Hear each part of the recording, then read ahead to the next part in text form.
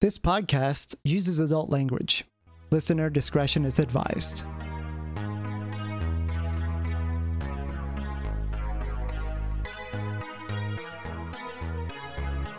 This is Kevin, and this is the Lesson 83 podcast. Welcome back, Elizabeth. Good to see you. Hey, Kevin. Good to see you. All right, so today we wanted to talk about one of the most discussed topics in discussions around ethical non-monogamy, and that is jealousy. Yes, big hot button topic.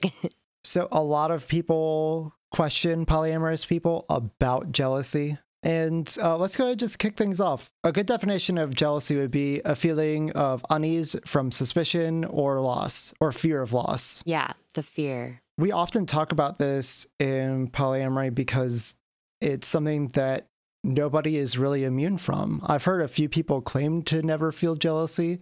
I don't know if I quite believe them, but by and large, almost every single person I know that's been in an ethical non-monogamous relationship has experienced jealousy at some time. Yeah, I agree. Almost every poly person I know still experiences jealousy sometimes. And I think that because people don't question that feeling a lot outside of these circles, or at least as often as we do, causes people to not really realize what's at the core of jealousy. Jealousy tends to be a secondary emotion. Yeah, definitely. I think once you start realizing that it's more of a symptom of an underlying reality or fear even about a potential reality, then it can really help explain some of the root causes. So yeah, definitely a secondary type emotion about feelings of potential loss or insecurity, for example. Yeah. So I've definitely felt jealous in my life when I've had either a fear of loss, unsatisfied needs, or insecurity in the relationship or myself. Mm-hmm. Definitely. I think I've experienced jealousy mostly when I feel I may be outdone, I guess, by a potential metamor, I suppose, like a potential rival, as they said in some of the definitions. And we were saying that we're often friends with our quote unquote rivals in the polyamorous communities. So yeah, there are metamors, are your partner's partner. Yeah. Thank you for that breakdown, Kevin. Yes. Yeah. So what else would you say about it being like secondary to some of those underlying feelings? I find it much easier to tackle and understand once I realize that it was a secondary emotion. Because then normally I see monogamous people approach relationships, and maybe people that are just transitioning to a polyamorous relationship think that the moment you feel jealousy, then immediately something needs to change and something is wrong. Right. And jealousy can be a really useful tool to understand that there are either issues in your relationship or things that you should work on yourself, both of which are things that you can work on and work towards. Yeah. I think sometimes people react, especially earlier on in a lot of people's polyamory journeys. We've talked before about like how we usually have longer lists of like rules and expectations and boundaries, because I think we're trying to control potential situations in which we may feel insecure or jealous or feel like we're out of control in some way. So I guess what I'm saying is like, realize that those insecurities can be tools to figure out like what we can improve in the relationship. Then we take those actions and actually like fix things rather than slapping more rules on it, more like restrictions, which can be a response like, oh, well, one common one is like, well, we can't get jealous if we only date people together or if we only have sexual situations together. So like, you think that if you have only threesomes and triads, then, it's all like equally whatever, but really that's not quite how balance works usually. Yeah. And just like we talked about in our second episode, a lot of people coming from monogamy assume that a triad is the easiest form of polyamory. Yeah. And in both your and my opinions, it is probably the hardest version of polyamory. It is, I think. Yeah, for sure. It's just like tricky to balance. It's like a stool. Like if you have 3 legs, those 3 legs have to be exactly equally balanced in order to stand. And if one of them is made of a different material or a millimeter shorter, then the whole thing's going to be off. Or we're added at a different time. Yeah, or added not, without clear understanding of... Exactly. We've talked a little bit about what jealousy is. What are times where you have felt jealous in your relationships? Like I said, when I think I might be outdone, I would say this applies to some of my more power exchange oriented dynamics. I tend to have high expectations of myself and my partners in those specific structure types. I mean, in general, I think I have high expectations, but including of myself. So I think if I feel like another person might be better than me at, XYZ talent, skill, service, or whatever experience, then maybe that makes me feel insecure about my own talents, probably. Yeah. I know I've had, I'll maybe try to go a little bit more specific. So I had a relationship where I felt relatively secure, and then my partner started dating somebody and they bonded very, very quickly and were very interested in accelerating that relationship. And I started to feel like that person was a better version of me. Oh, yeah. And that was really difficult to overcome, the jealousy from that. Yeah. One of the things that 12 plus years of polyamory has made me learn is that I have to be happy with the best version of myself. I have to be happy with myself, in order to feel secure in my relationships, because nobody else can really give me that same kind of validation that I can get from myself. And so, it can be easy to compare ourselves to other people. I've heard that comparison is the thief of joy. I think if we're well, they're a better version of me at XYZ, then, but once you start realizing that everybody's special, everybody's unique, truly, everybody is completely unique. And so there's no one who can replicate the experience that is you. And that made me feel a lot better and more capable in polyamorous relationships. So jealousy, in my experience, has happened most often when my partner is starting to see somebody new. That newness, you start to see your metamor through your partner's new relationship energy eyes. And that's a effect I call the Adonis effect, where the person your partner is seeing is the most interesting, sexy, intelligent person ever to have walked the planet. Most fascinating ever. Yeah, and so it can be hard to cope with that person, that idealized version of somebody, because we're always presenting our best self to new partners. We're always on our best behavior. And we're always seeing people, our brains flood us full of a whole bunch of good fuel chemicals to help make us not really notice a whole lot else other than the things that we want to focus on. Right. For social bonding reasons. Yeah.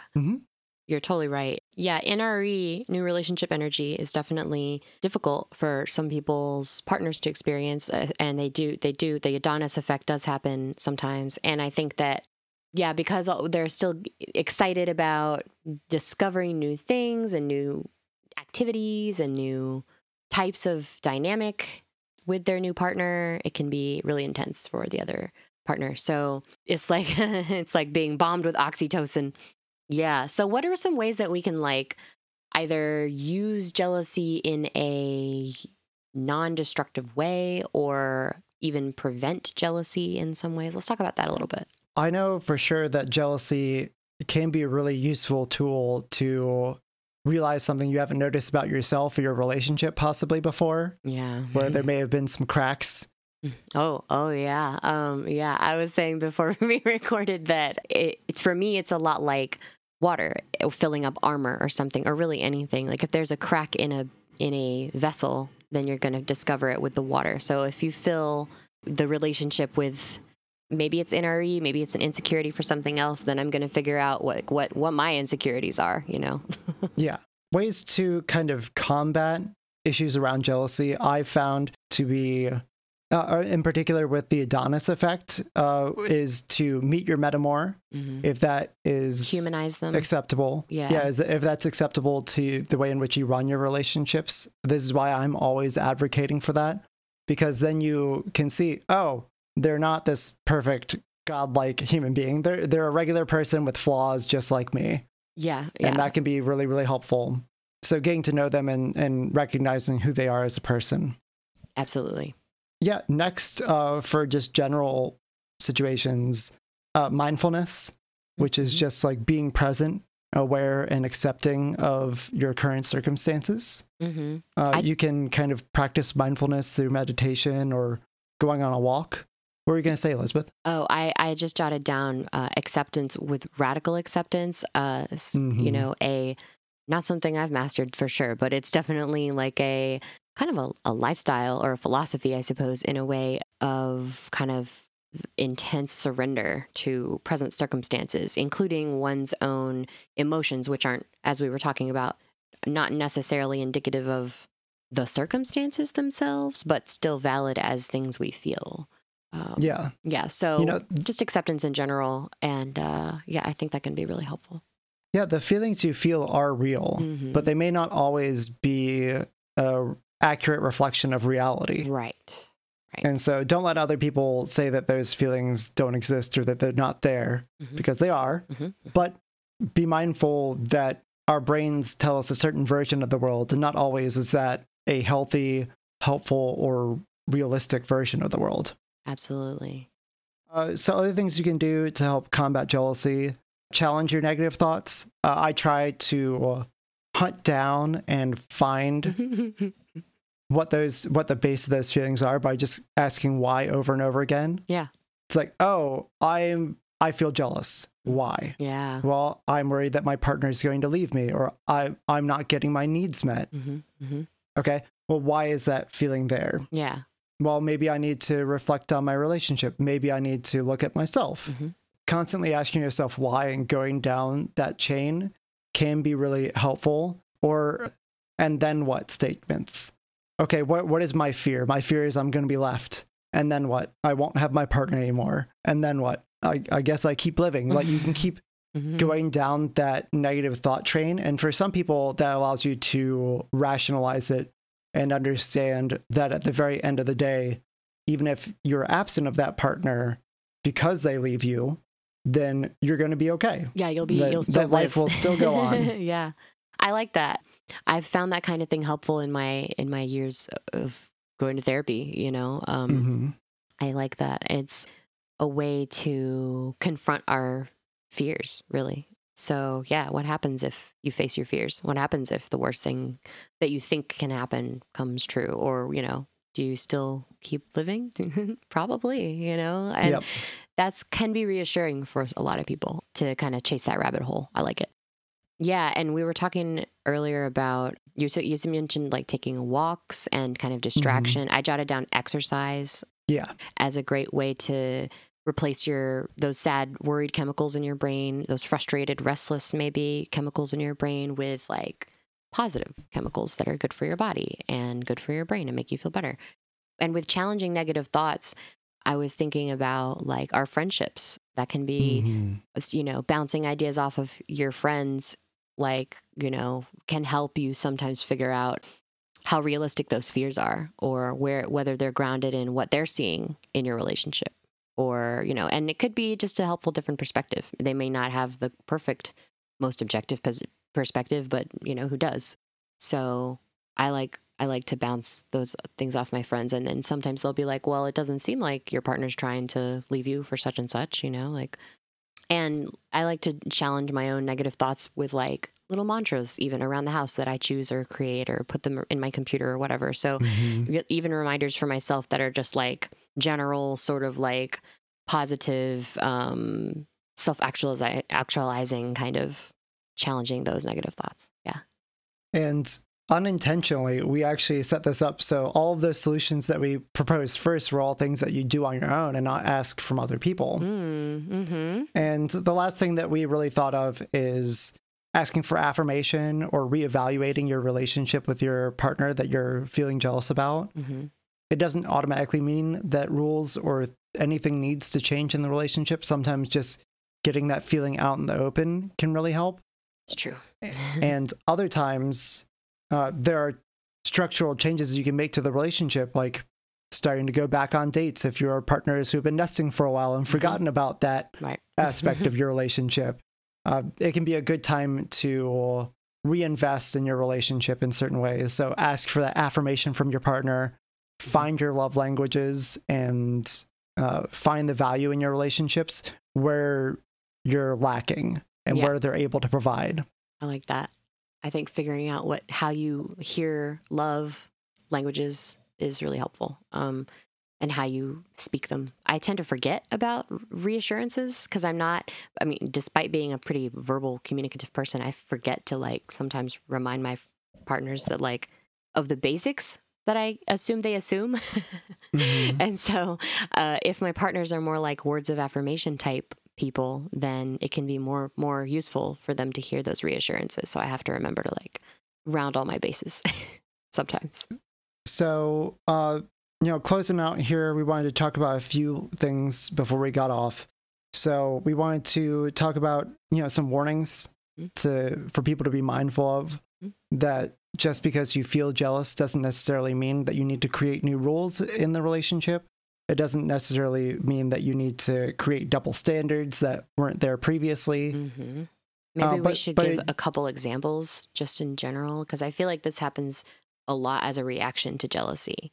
Yeah, go ahead. Just thinking about, sometimes people think that if we talked earlier about like limiting who you date or what sexual situations you have, but I find that really the communication itself can be very healing of the jealousy in a lot of ways. And like you said, reevaluating the relationship even, and maybe you're at a better place than you thought even, and maybe there are more possibilities and more like not necessarily relationship escalator type leveling up, but just like leveling up of the relationship in general that you didn't know was even an option yet. So that can be healing in itself. But I feel like people try to put rules and like we said, double standards of, one common one I see a lot is like, I can see XYZ people of this gender, but you can only see people of this gender or something like that. Yeah, I think the most common one is one penis policies. Yeah. And occasionally one pussy policies. Yeah.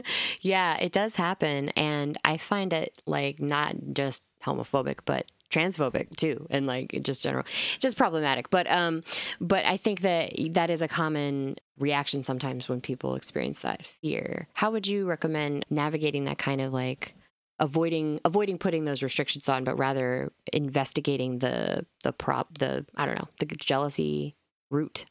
Talk about it and process your feelings on your own. Yeah. If you need to, go to therapy, go see your friends, own your own feelings wherever possible, and ask for assistance where you can, and only change the makeup of your relationship when it makes sense and benefits everyone. Yeah, definitely. That's great. Great and succinct. Thank you, Kevin.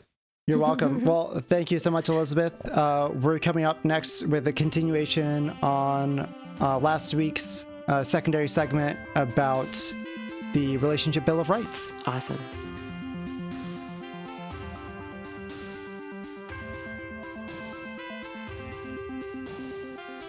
Hi there. This is a corrective addition that we wanted to add on.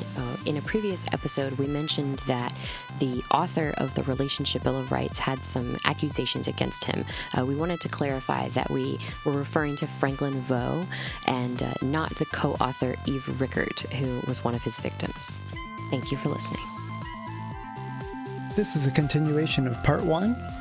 We will be moving on to part 2 shortly. All right. Okay. So the next point. Is that mine? No, it'd be mine.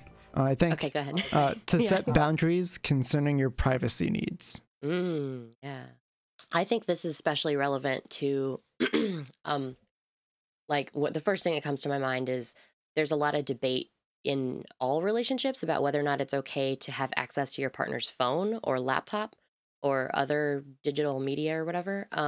Some people are like, well, if you're not hiding anything, then why would it be an issue to look through each other's phones? But I've never been comfortable with that. And I'm not hiding anything at all. So my spouse and my boyfriend know everything that's going on between me and whoever. But I still need my privacy because I'm allowed to have that, I'm allowed to have my own space. I have my own bedroom. I require them to knock before they enter my fucking room. And yeah. I'm an independent human. I'm an adult, and I'm not a child, and I'm not captive. I'm not here by coercion. And so, yeah, I do require to have some privacy. I'm allowed to have conversations with my friends that are not public knowledge. I'm allowed to have conversations with with people I'm flirting with or whatever, like, and that's it's not, in my opinion, in my relationship, it's not appropriate for us to go through each other's devices because, there's, if I don't know that. What do you think, Kevin? So I run things in my relationships usually a little bit different. Yeah. Okay. And this will be primarily focused on how I treat nesting partners or people that I've had long-term relationships with. Yeah. I prefer to have them be able to unlock my phone. I would like put their fingerprint into my fingerprint reader. I was like, because if I'm driving, it might be useful for them to be able to change the music or update the maps or Sure. I think that's different, any number though. of things. And similar to you, like I don't have anything to hide. But for me, I'm so obsessively honest with people that there really isn't, there have been very rarely times where I feel like I've wanted to withhold information from partners. And it's much more about only providing my partners the information they need or want. Right. So, I think we're actually more on the same page than we might think, because I was about to throw a curveball and describe a little further. Yeah. So hold on one second. Okay.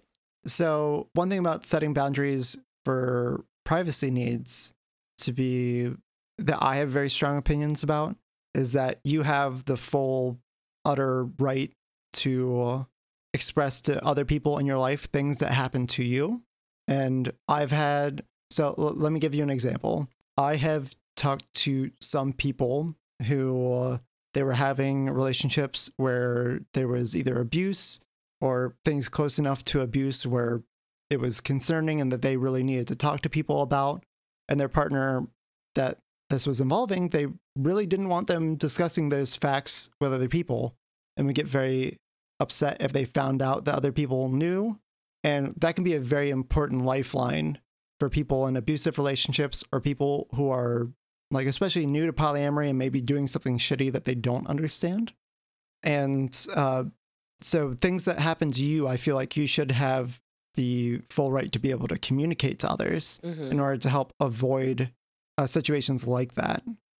I think I understand what you're saying. And I agree. I was in, a long time ago, an abusive relationship. And when I left, the abuser called me on the phone and said, if you try to tell anyone, no one will believe you. And that was obviously extremely manipulative and continuing abuse. And I think you and I are on the same page in that we feel like because it happened to me, I should have the right to reach out to my community for help, talk to my therapist about it, whatever, right? Is that what you're saying? Yeah. So an example of the situation I ran into, somebody was being honest with their other partners and their friends about who they were going to go see when they were leaving town, but they were lying to their partner.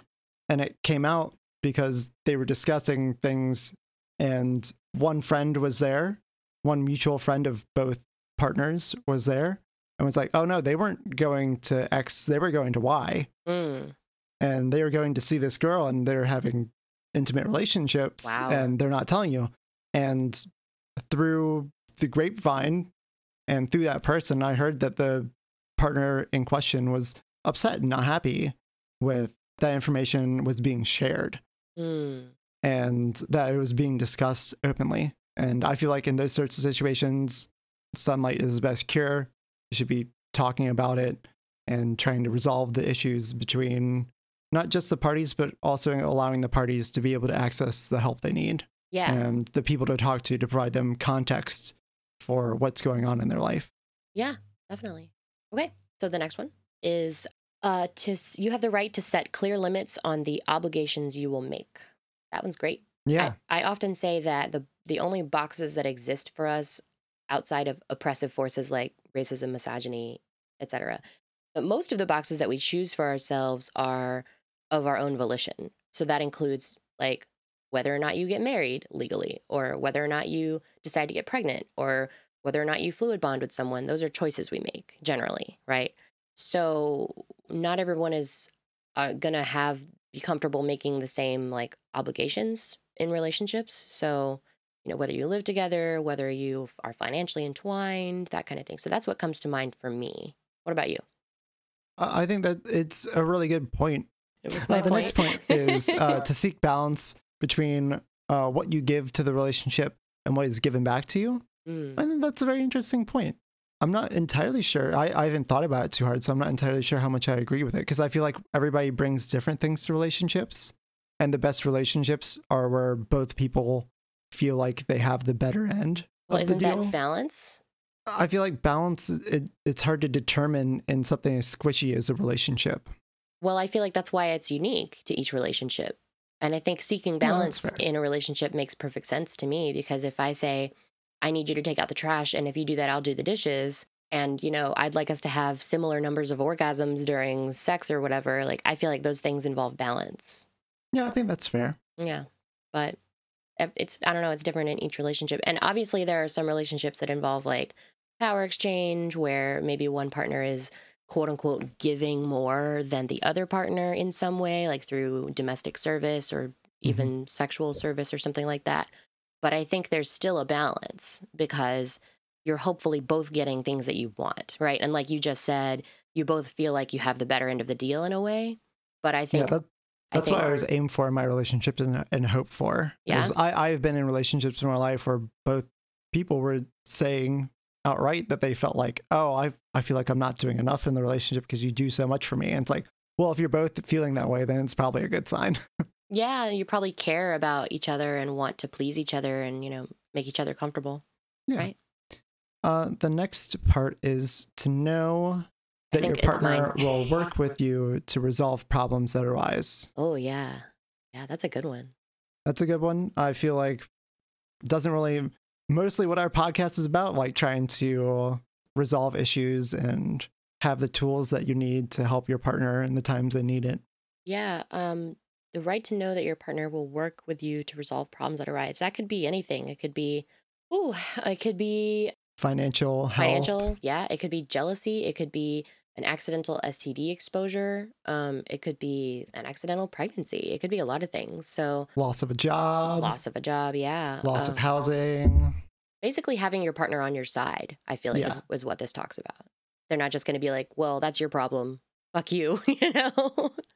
I feel like your partner should be your partner in crime. You know, not crime, but like, well. not literal crime. Not literal unless crime. the laws don't make sense. But they should be your partner in life, at least enough that, you know, you can support each other emotionally and maybe in other ways when you're going through tough stuff. That's a good one. The next one is you have the right to choose whether you want a monogamous or polyamorous relationship. And I think this is kind of mind-blowing for some people, because our society says that the default is monogamy. And a lot of people go, okay, I guess this is how it is, and I guess I'll just be monogamous even though I don't want to.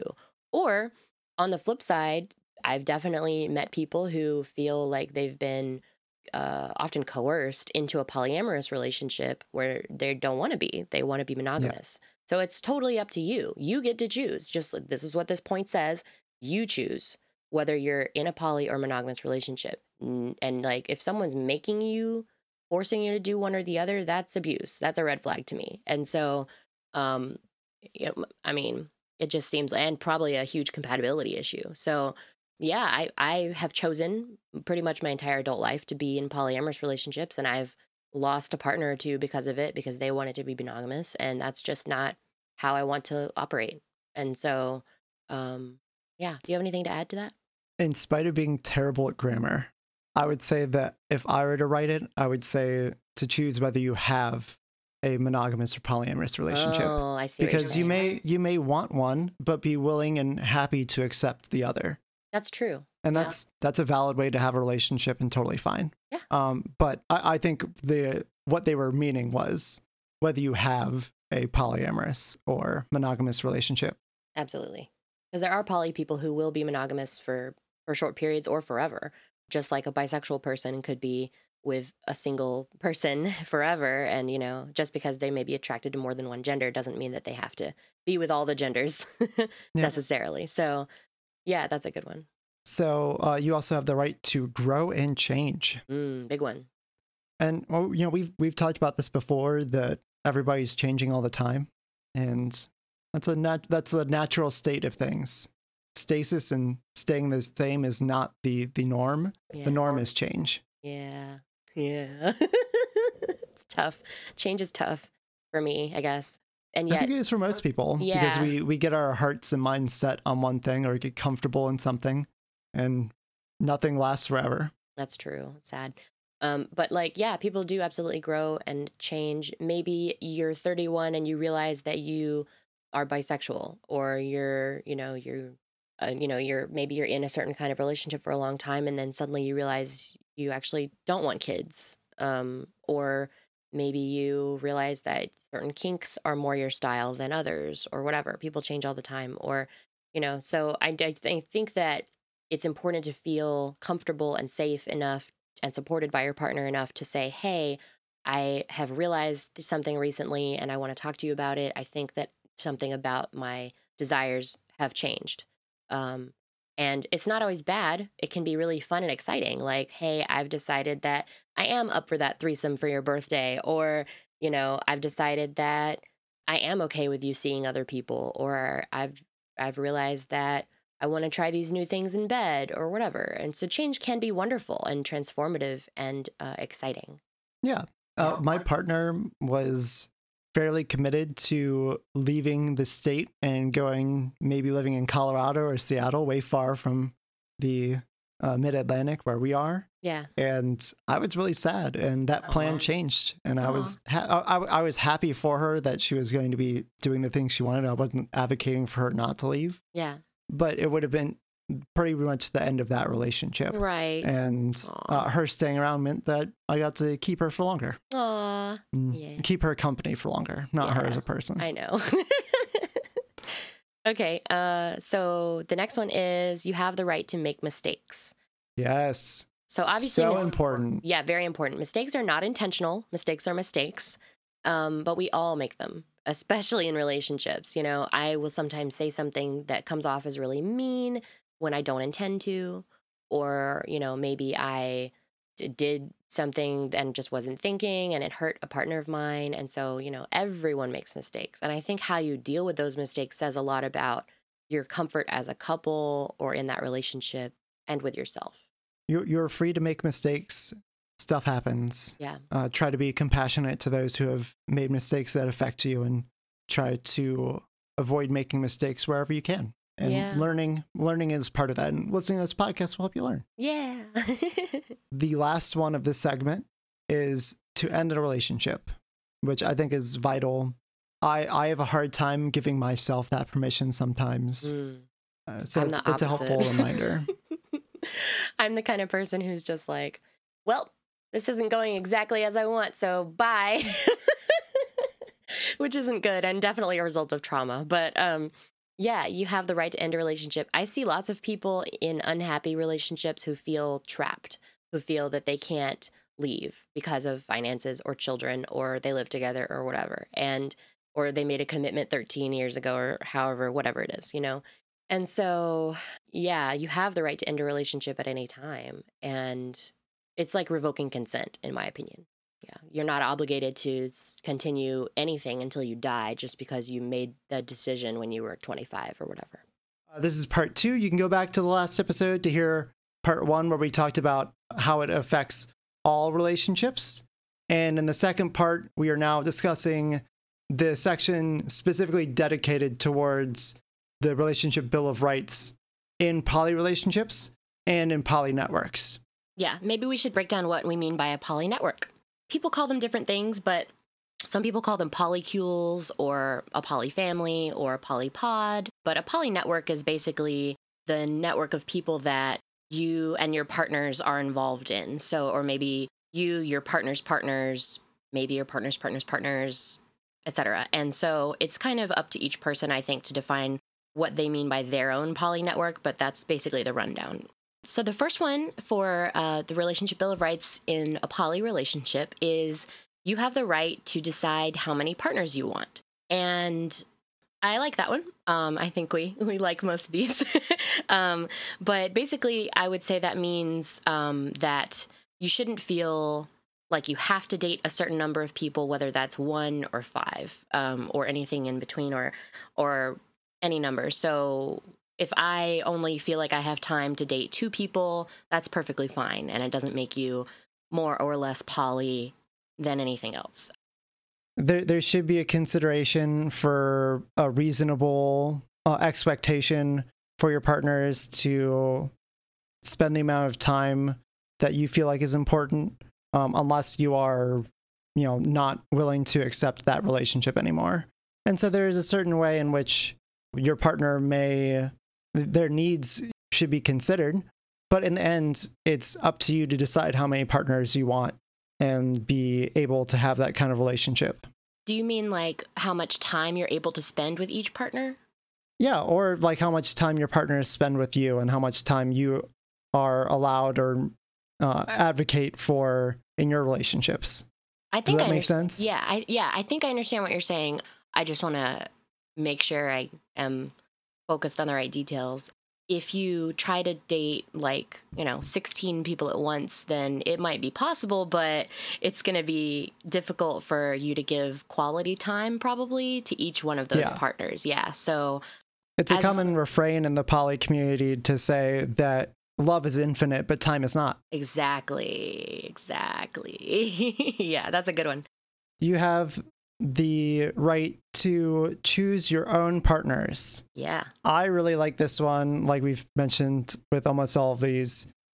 And I think both you and I agreed that on the whole, vetoes tend to be a bad idea. Yeah. And that's a kind of broad statement. Like there are some circumstances where it might be warranted to express concern for your partner and their safety or your own safety. But ultimately, your ability to change anything in your partner ends at your ability to end your relationship with them. Yeah. I really am a believer that you can't control other people. Like you can try to structure, you can try to include vetoes in your power dynamic if you want to. But I've found that it's generally healthiest if that's not hanging over your head. Like, oh, my wife doesn't like my girlfriend, so, she can end my relationship at any time. That seems like an unhealthy power dynamic to me. So I would say that that's pretty important to think about. And I would also say that choosing your own partners, goes kind of, I guess, in the opposite direction. Like we've talked about unicorn hunting in the sense of like unhealthy types of seeking of a particular type of person to fulfill a slot that you have in your mind for your dynamic. So if your partner is trying to choose other partners for you, like to make you get along with them and make you have a romantic or sexual dynamic with them, I would consider that unhealthy as well. So, you can say yes, you can say no. I feel like that's important in any relationship. You have the right to have an equal say with each of your partners in deciding the form your relationship with that partner will take. So to me, that means you get to define your own relationships. You can decide if you want to live in, not live in. Do you want to have a dominant submissive element? Do you want to have a sexual element or a non-sexual relationship? Do you want to have a romantic or non-romantic? I mean, in general, with polyamory, we're overall talking about romantic relationships, but it doesn't have to be. And so, yeah, I like that one because relationships are really choose your own adventure and very customizable in my opinion. So I like that. I was going to say it's like relationships tend to be like a buffet where you can take or leave what you want. Yeah. As long as the other person consents to it. Yeah. But I like the choose your own adventure. I think that's a little bit more fitting. Yeah. Thanks. The next point is you have the right to choose the level of time and investment you will offer to each partner. Yeah. Similar vein to the first point we were talking about in this section. What does that mean to you? So when I start dating somebody, I definitely tell them how much time I have available so that they know what I can offer them as far as time. And I try to be honest about what I have going on in my life so they know kind of what my other obligations are. Do you do anything similar? Yeah. As an introvert, my own private self-care time is very important to me. So I tend to schedule that first, and then sort of structure my social life and my relationships around those. Because if I don't take care of my own recharging alone time, then I'm not going to be any good to anybody. So Yeah, so in the metaphor of like the big glass jar with like the big rocks first and then the medium-sized rocks and the little rocks in the sand. I think we talked about that in a previous episode, maybe. But that's a metaphor I like to use. So the big rocks for me, some of them include like my own private time. So, and not that relationships aren't important, but I feel like self-care should be prioritized, at least in my own life, first. I do a very similar thing. I try not to overload my life with more than I can handle. To understand clearly any rules that will apply to your relationship before entering into it. We've talked about rules versus boundaries a couple times, I think, in previous relationships. And I think we've both agreed that we have not a lot of rules and a lot of understandings, a lot of maybe boundaries that are less like a little more fluid or maybe a little more. They're more focused on yourself and what you're willing to accept in your own relationship. Yeah. So my rules come down to like honesty, communication, things that I consider vital in any relationship, whether it's friendship or romantic. Sexual safety is a big, important one for me. So I would say that those are the things that I would want to know about before entering into a relationship, you know. And if somebody has a rule like, well, you can never talk to my spouse, you know, I need to know that up front. Or, you know, I don't want you to date my friends or whatever, then I need to know that as well. Because in the poly world, friends and exes aren't necessarily off limits, I feel like, as much as they are in the monogamous world, because we all kind of know each other in a lot of ways. I think it really depends, because I see on message boards, people being very, very of the opinion that exes are totally fine to have off limits. And I have a nuanced view of it, and I think that it can be okay, but probably warrants a lot of discussion. I agree. And it's okay to have rules against, especially, you know, some people are of the opinion that you break up with somebody for a reason. Yes, I agree. I completely agree. But it's possible that my ex might be more compatible with one of my partners than I was. I know for me, like, I find that my relationships, there's much more reason to have healthy and happy breakups in a poly community because we are a smaller group of people and we tend to be a little bit more interconnected in our local area here. And something I've heard about other areas as well, very similar. Yeah, I agree. And I certainly agree that people are allowed to make their own decisions about whether or not, you know, certain people are off limits, and that's perfectly fine. But I do think that in poly communities, there tends to be a little bit more openness about, or open-mindedness maybe, to the idea of dating exes or friends or your partner's friends or whatever, because it is a smaller community, I guess. And so one of my longest standing relationships was originally a good friend of my partner at the time. Yeah. Mm-hmm. Yeah. For you and I, we have a much different relationship style than other people might. And so if somebody is going to have a lot more rules in their relationship, it is extraordinarily important for them to be made aware of it. I agree. Yeah. Or the next point is to discuss with your partner's decisions that affect you. Mm-hmm. We talk about people who are thinking about forming a triad or dating a current metamor. Mm.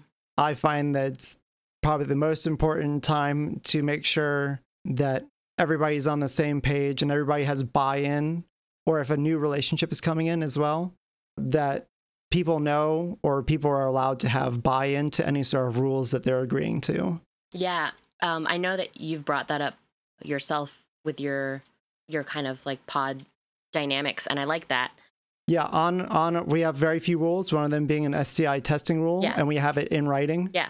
And it has on the bottom of it, this is a living document, and anybody subject to it is allowed to suggest changes to it. Yeah, I like that. I like that a lot. The first thing that came to my mind when I saw this point was birth control, because, you know, everybody is different. And I mean, I think that comes with like sexual safety in general. I think that's a really important, obviously a huge important like factor. But if I suddenly need to go off my birth control for some reason, and I'm fluid bonded with a partner who needs to know that, that's something I would have to tell them immediately, you know? And so that's something I would consider a decision that affected them, you know? Yeah. Obviously. Definitely agree. You have the right to have alone time with each of your partners. I like that a lot, and I think it is important. I have been in unhealthy dynamics in the past where I was basically restricted from having any alone time with specific partners because of their other partners' insecurities, and that was not good for me and not good for any of us, I think. And so, yeah, quality one-on-one time is really important to me. I focus better on individuals that I can have conversations with one-on-one. I would rather spend quality time with them in an alone setting than in a group setting generally. So yeah, that's an important one. Yeah, and I think it's important to point out that we're always different people around different individuals. That's true.